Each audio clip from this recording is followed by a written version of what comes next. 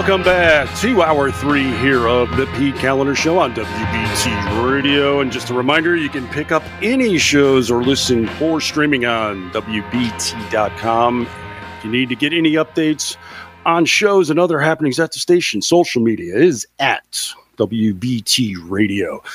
All right, my name is Brad Slager, as I said, filling in for Pete, and I am I'm kind of the media antagonist, if it were, over at townhall.com.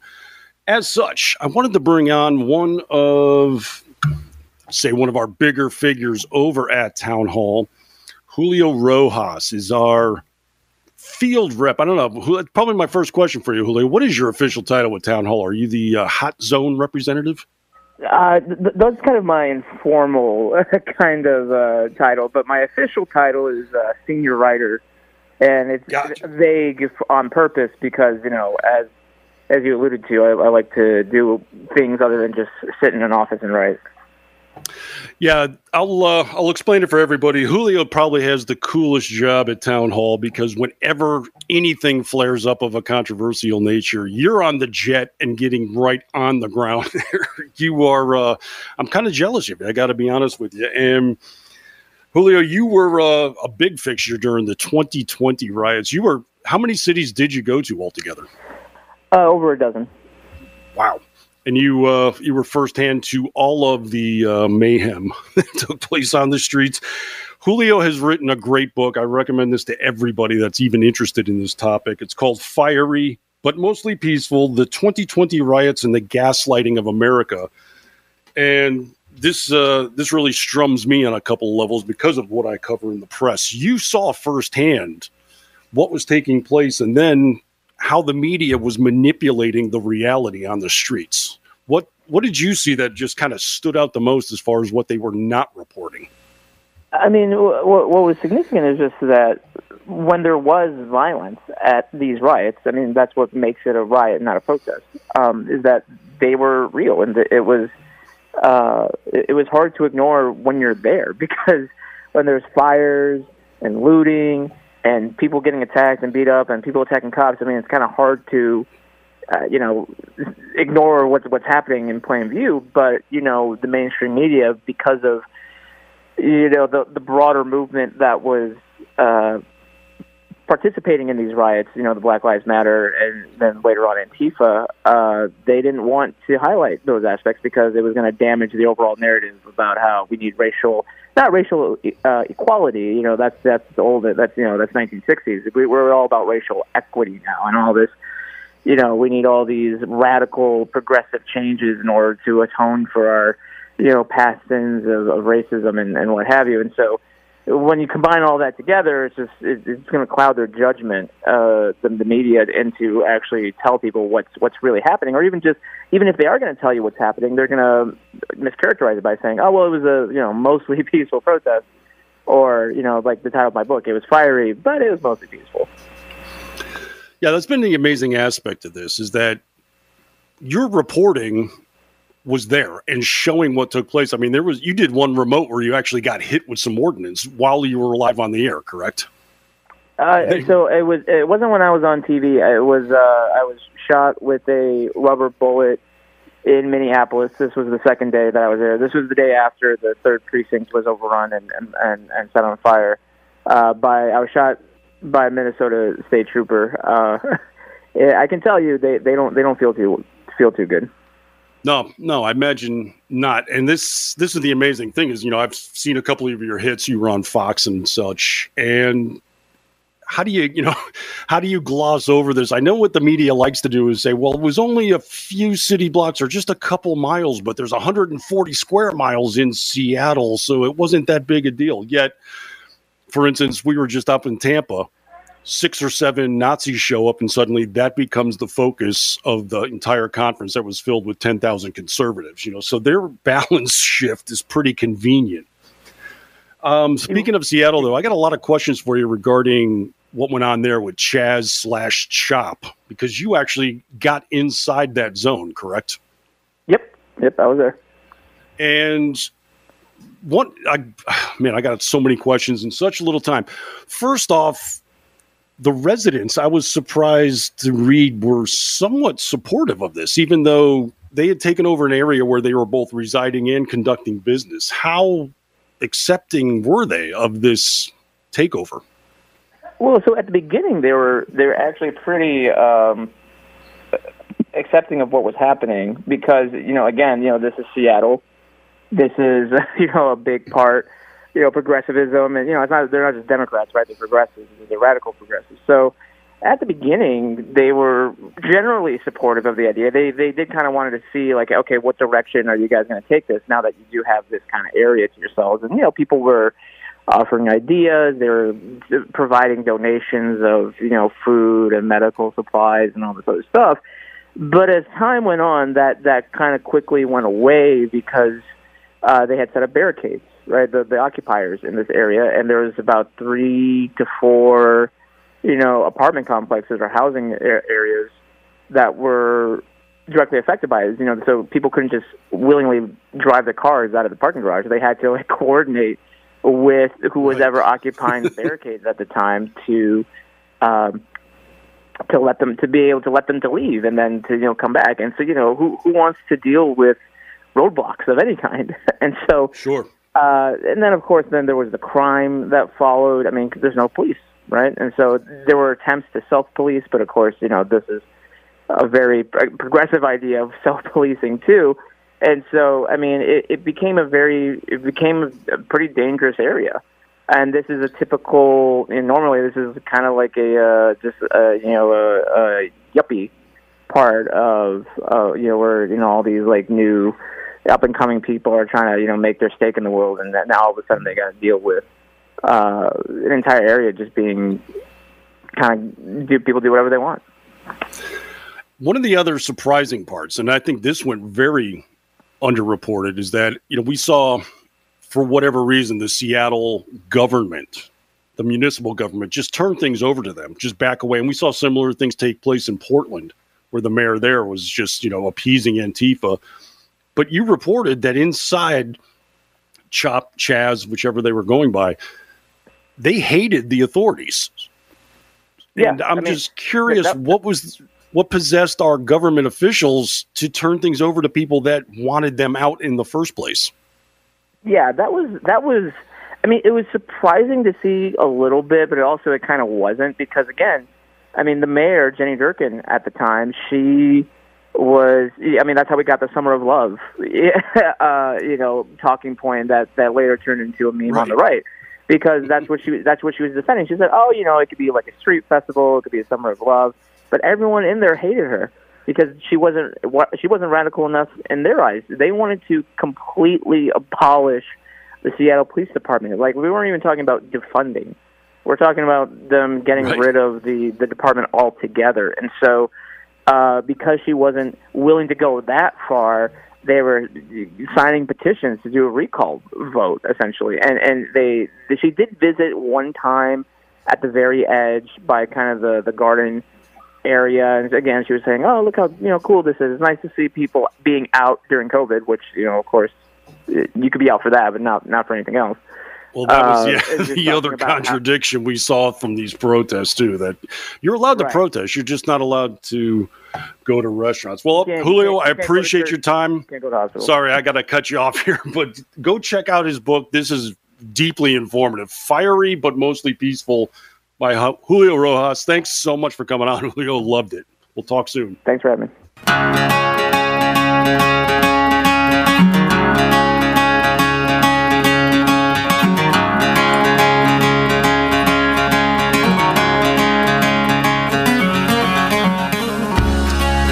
Welcome back to the Pete Kaliner Show. This is Brad Slager sitting in for Pete.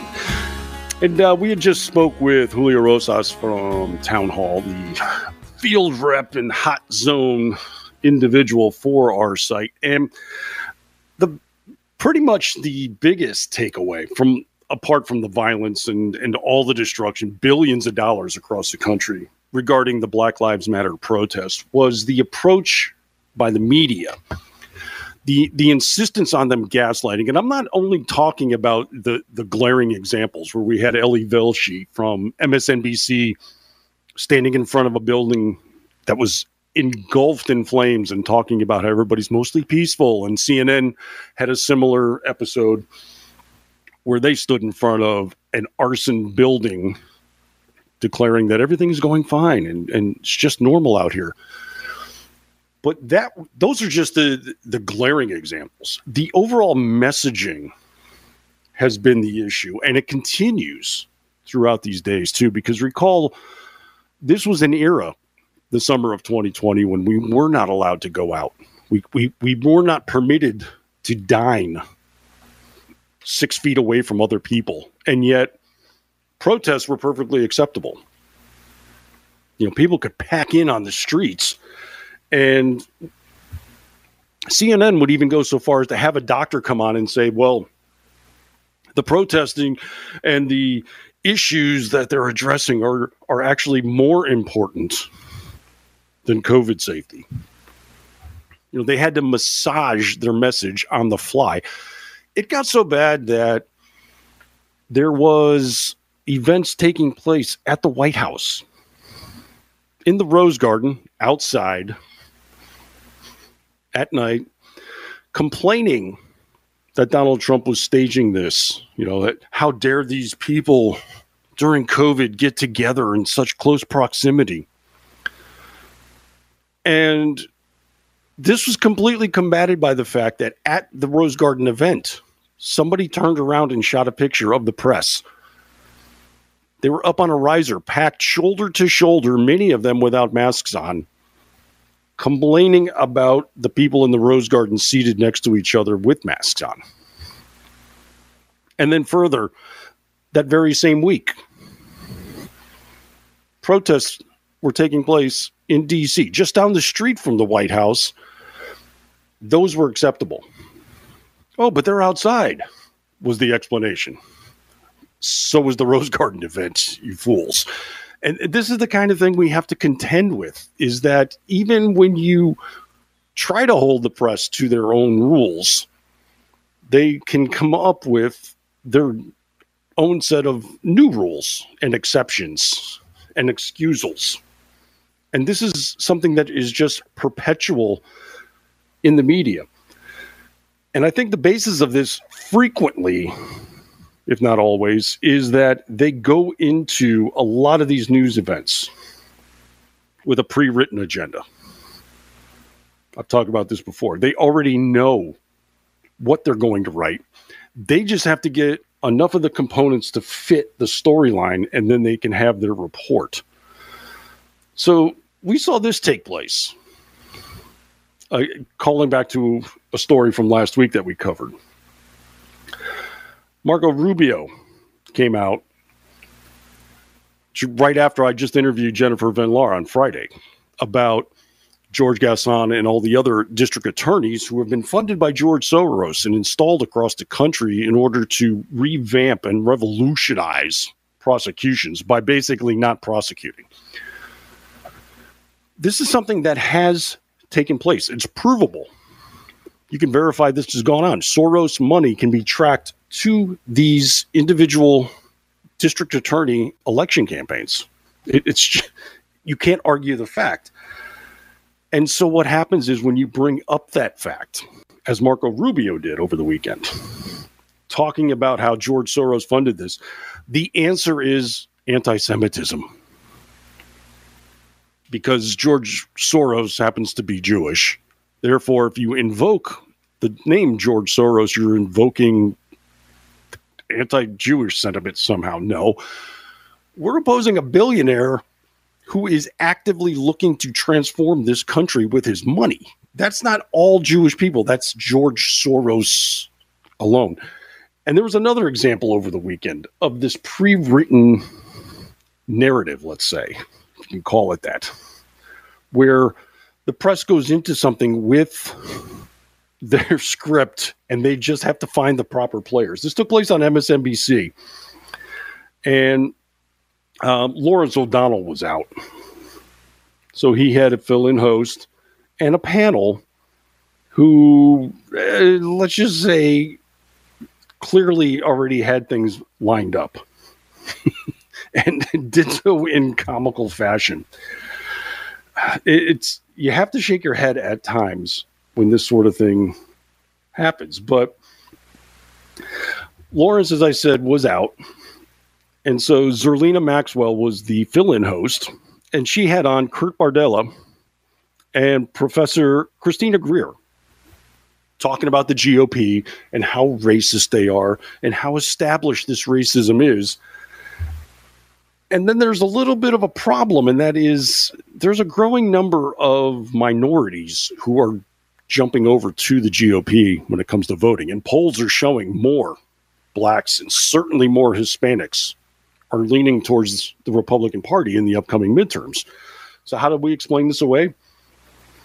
Well, the professor says, we also realize, you don't need white people for white supremacy anymore.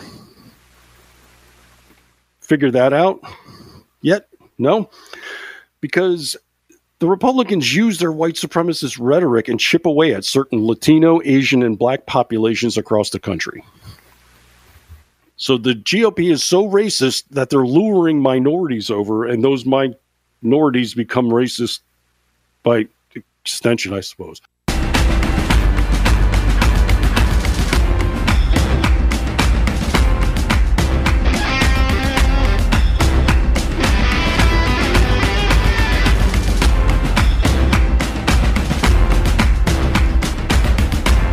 All right, welcome back to WBT Radio. This is the Pete Callender Show. I'm Brad Slager, filling in for Pete. He'll be on vacation through tomorrow. Comes back Wednesday, so you'll get a break from Florida Man eventually. And I wanted to get a little bit of a break here as well from all of the intense and all of the hard news we've been covering and bring a little bit of levity, or at least a lighter side of things. Although, just occurred to me, Jim, here we are on the radio talking about the visual arts. I've got on the line with me Red State political cartoonist Jim Thompson. How's everything going out in California, Jim? It's hot, but it's California, so I guess it's okay. Just expensive. Okay, so so things are still insane out there, is what you're telling me. Yeah, always. Okay, good. Status quo is what I was looking for. I wanted to bring you on, Jim, because, over the years, I've been a big fan of political cartooning, and I think that it's a great form of messaging for anybody to be able to distill what's taking place in our society in such a piece of brevity with a lot of artwork and stuff. And your stuff, I love it on the site, obviously. Great addition for us at Red State. Do you... Over the years now, it seems like almost like the heyday of political cartoons might have been the 70s and 80s. Do you agree that there's a little bit of a downslide with that form? Wait, are you trying to tell me that I'm old and I remember back in the 70s and 80s? Because I do. Well, I wasn't trying to. I was being actually right up front with that, yeah. That is not a bad characterization. 70s and 80s were the heyday, the zenith, the time to be a political actor. And they made a lot of money doing it too. I can tell you that. Yeah, that was probably a big change of things. For some reason, once we entered into the electronic age, I would have thought, if you had approached me, let's say in the early 90s and said, once the internet opens up, that this would have opened up a landscape for political cartooning and be even more broad, and instead it seems to be contracting. I don't know if there's any reason behind that. Do you have any idea why that's taking place? I don't have a reason. It just strikes me that, political cartooning has been narrowed. I think it has a lot to do with budgeting, and newspapers have dried up. Well, let's be honest, that, legacy media like LA Times, New York Times, they're able to survive, but the smaller papers have dried up. They just don't have the market. They don't have the budget to afford political cartoonists. And even if there's syndicated cartooning available, they still don't have the budget for it. So it's changed dramatically. I did start in the era of actually drawing using pen and paper and ink. so I can admit to that much that I am that old. But yeah, the dynamics have changed. Most political cartoonists do it online now. Yeah, it definitely seems to be the case, and one of the, I guess, beneficial aspects of the digital age is that a lot of the political cartoons, including your own now, come in color. And do you find that affords you another dynamic that you can add more to the messaging as a result? Yeah, there is that, but using what I draw on is called a Wacom. So it's a tablet. It's actually like a screen, and it's I can use a tablet and a stylus pen, and I do all of my cartooning on that. The biggest advantage for me is that if I make a mistake, I can just erase it now. Back in the day when I was doing it on paper, if I made a mistake, I had to throw the whole thing in the trash. Now it's layered, so I just get rid of that layer and I continue. Color is a huge advantage. A lot of the expressive stuff that I do in color, I couldn't imagine doing it in black and white. The dynamics of color, like fire or the color of sky, the jaundiced look of Joe Biden's face. You just can't express that in the black and white. So now you can. And to great effect. Yeah, your stuff is deeply entertaining on our site. Definitely appreciate you being there.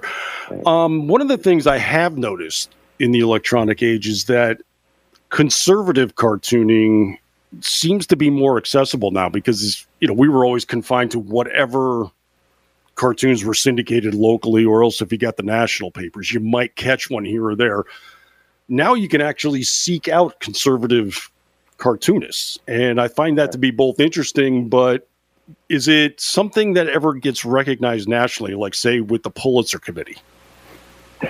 Well, look, I'll give you a specific example. Michael Ramirez is, I think, the greatest living cartoonist alive. He's also conservative. He's won several Pulitzers. I think he's won 3. There is zero chance that he will win another, and the reason he will never win again isn't because his art has deteriorated. It hasn't. His ideas are still dynamic and awesome. He will never win again because he's a conservative, and that's just the fact. And you can look at the Pulitzers. Pulitzers haven't. I don't think that they have awarded a prize for political cartooning for the last 3 years, I think. It might be just 2. But you will never, ever see a conservative cartoonist win again, unless they're bashing Trump, and then that's a possibility. But yeah, that's acceptable.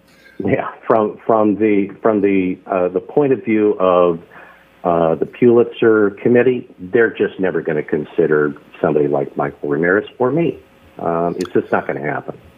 Yeah, I had to ask because I did look back at some of their past selections and such, and I think I went back 5-6 years, and I was still seeing entries that were of a decided left-leaning nature with the pen, let's say. Yeah. If I deserted and went to the dark side, I could probably find a home at some place like I don't know, the LA Times. And, as long as you change your pen name when you do so. Yeah. If the listeners don't know, I used to cartoon for the LA Times, but the possibility of a conservative ever winning or even being considered are just, it's not going to happen.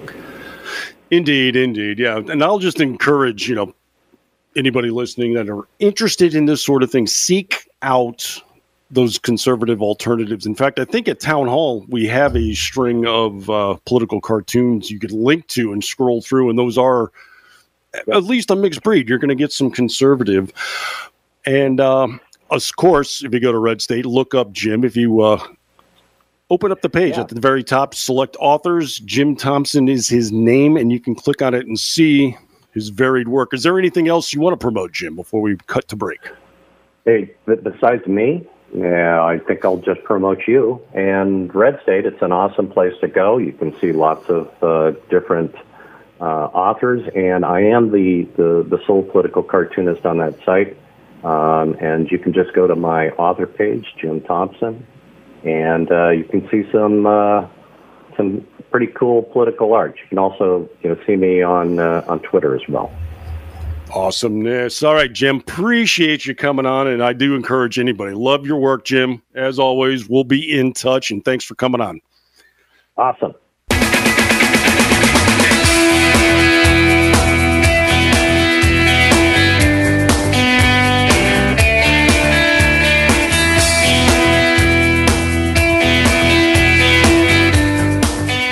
All right, we are back on the Pete Kaliner Show. This is Brad Slager sitting in for Pete. And we just got through talking with Jim Thompson, political cartoonist from Red State. And we've got, I believe, on the line, Jeff, who wants to discuss cartoons. Hey, how you doing today? How's it going, Jeff? Good. When I called, the question was, why do we not have any political cartoons anymore? And part of that question was answered, and he was so true as far as for the liberal Democrats taking over and banning a lot of that from conservatives by the newspapers and so forth being told not to, because they're pretty much liberal Democrats that own the 5 major publications. But even on Facebook or whatever, I have been labeled and kicked off quite a few times for expressing a political cartoon against the Democrats. But yet you see all kinds of liberal political cartoons that don't get banned. And it just kind of bothers me because, someday there needs to be accountability. And that's why the Democrats did not, get rid of 230, which is, protection for the publication companies. So I think once we... that is definitely a reality that has to be contended with there. I'll tell you, one of the other challenges, and this just came up, I've covered this in my columns and such last couple of weeks, Gannett Newspapers, this is the parent company of USA Today, they also own about 250 local newspapers. If you go across the country and click on their websites, you'll see a very familiar template with that blue border at the top that looks just like USA Today. That's a Gannett paper. And they just made the corporate decision a few weeks ago to significantly cut down a lot of their editorial content. Their op-ed pages are going to be trimmed down. Syndicated columns are being removed at a regular basis, as are political cartoons. So just think of that distribution. Even if they were part of a syndicate of political cartooning, that's going to be cut off now from hundreds of papers across the country. Well, when you look at 15, 20 years ago, there was over 150 owners of the papers. Nowadays, there's 5 owners that own all publications, except for the independent guys that still are struggling. That kind of tells you, what's going on with the quote-unquote deep state across this country in the years that they've been working on destroying it. No, it's definitely a factor, because that consolidation that you're talking about is largely due to the fact that print circulations are just plummeting on a yearly basis. I just saw a study, what was it, about a month or so ago, that did a year-over-year measurement of paper circulation, the hard copy circulation of papers. And I think it plummeted something like 30% from one year to the next, 21 to 22, basically, or 2020 to 21. That's significant. So everything is moving to digital, and that's being gathered up. So the benefit here, though, like you said, you can't find any conservative cartooning. Granted, it's so... Right. I mean, you can find it if you dig for it, like Tim said. But it's the fact of, why should I? Why should I not have the same laugh that the liberals get when they can post their political cartoons, but yet conservatives can't, or they get booted or put in jail.